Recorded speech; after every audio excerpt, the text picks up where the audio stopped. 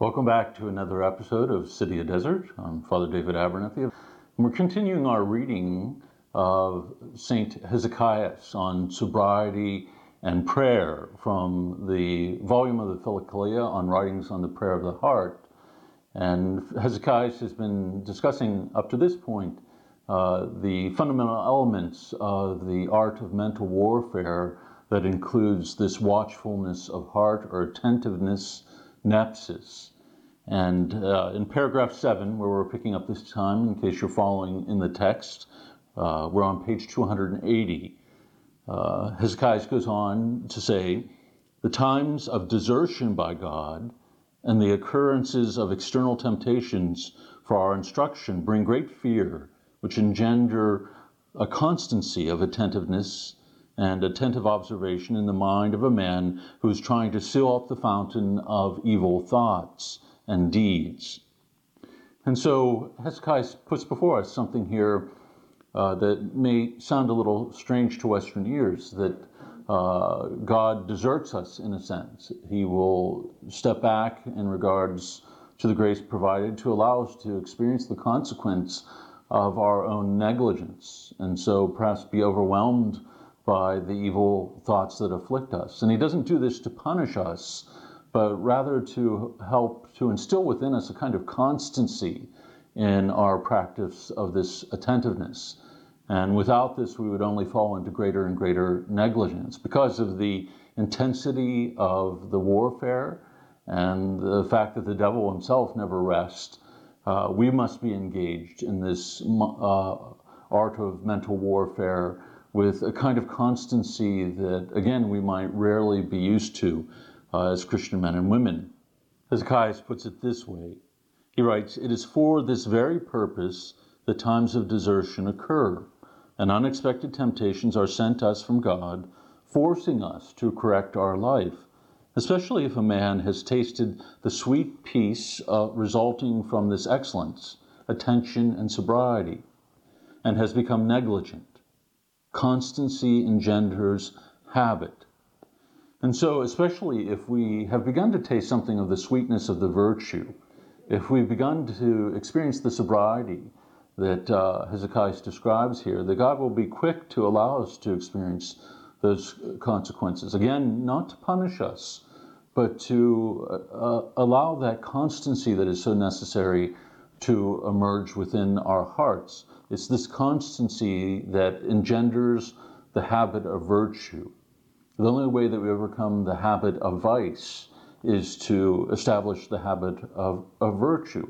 And so if we are given over to passionate thoughts continuously throughout the day, then we have to develop the habit of watching them and striking them down as they come to us. And so he writes, and this in turn, a kind of natural continuity of sobriety. And this, in the nature of things, gradually leads to the power of seeing the warfare, upon which follows a continuous praying to Jesus, a sweet stillness of mind, free from fantasies, and that wonderful state which comes from union with Jesus. So the continuity that we begin to experience here allows us to begin to see the warfare. We begin to see ourselves as active participants, not simply being acted upon throughout the course of the day, but we begin to see how the demons attack us, how our thoughts can lead us astray. We become more and more aware of what is going on internally within our own hearts. And out of this then arises a continuous calling upon the name of Jesus, that as we begin to see how afflicted we can be in this battle, we also come to acknowledge our dependence upon Christ and his grace to engage in that battle fully. Philip Neri said something similar. He said, in the battle, especially with chastity, cowards are the victor, that we receive our strength not by engaging directly with thoughts that would lead us into unchastity, but we become the victors by running from them. And in a similar sense, Hesychius is saying this, that when we find ourselves so afflicted, we turn to Christ more and more with the unceasing prayer of the Jesus prayer. And so he writes in section 8, When the mind stands upright and calls upon Christ against its enemies and runs to him for refuge, it is like some wild animal surrounded by many hounds, courageously facing them from the cover of its shelter. It discerns mentally from afar mental ambushes of its unseen enemies and remains unwounded by them, for it continually prays the peace-giving Jesus prayer for help.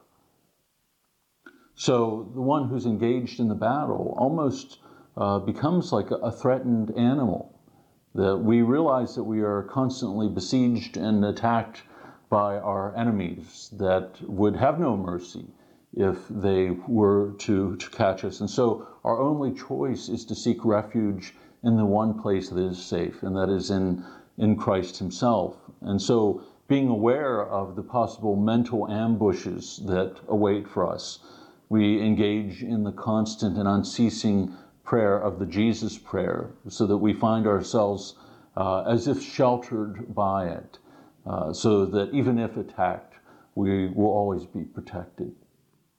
Again, experience is the great teacher here. Hesychius writes, "If you know, and if it has been given to you in the morning to stand in the sight of the Lord, and not only to be seen, but also to see, then you understand what I say. But if not, be sober, and you will receive." The person who engages in this practice of sobriety will soon begin to experience something of the sweetness of it and the light that is given through it. This is not an exercise that comes to us quickly, but rather something that we must persevere engaging in over the course of time. But to do so is to experience great fruit in the spiritual life, but also to come to know the great protection of our Lord in the spiritual battle. Thank you once again for joining us for another episode of City of Desert, and I look forward to seeing you soon.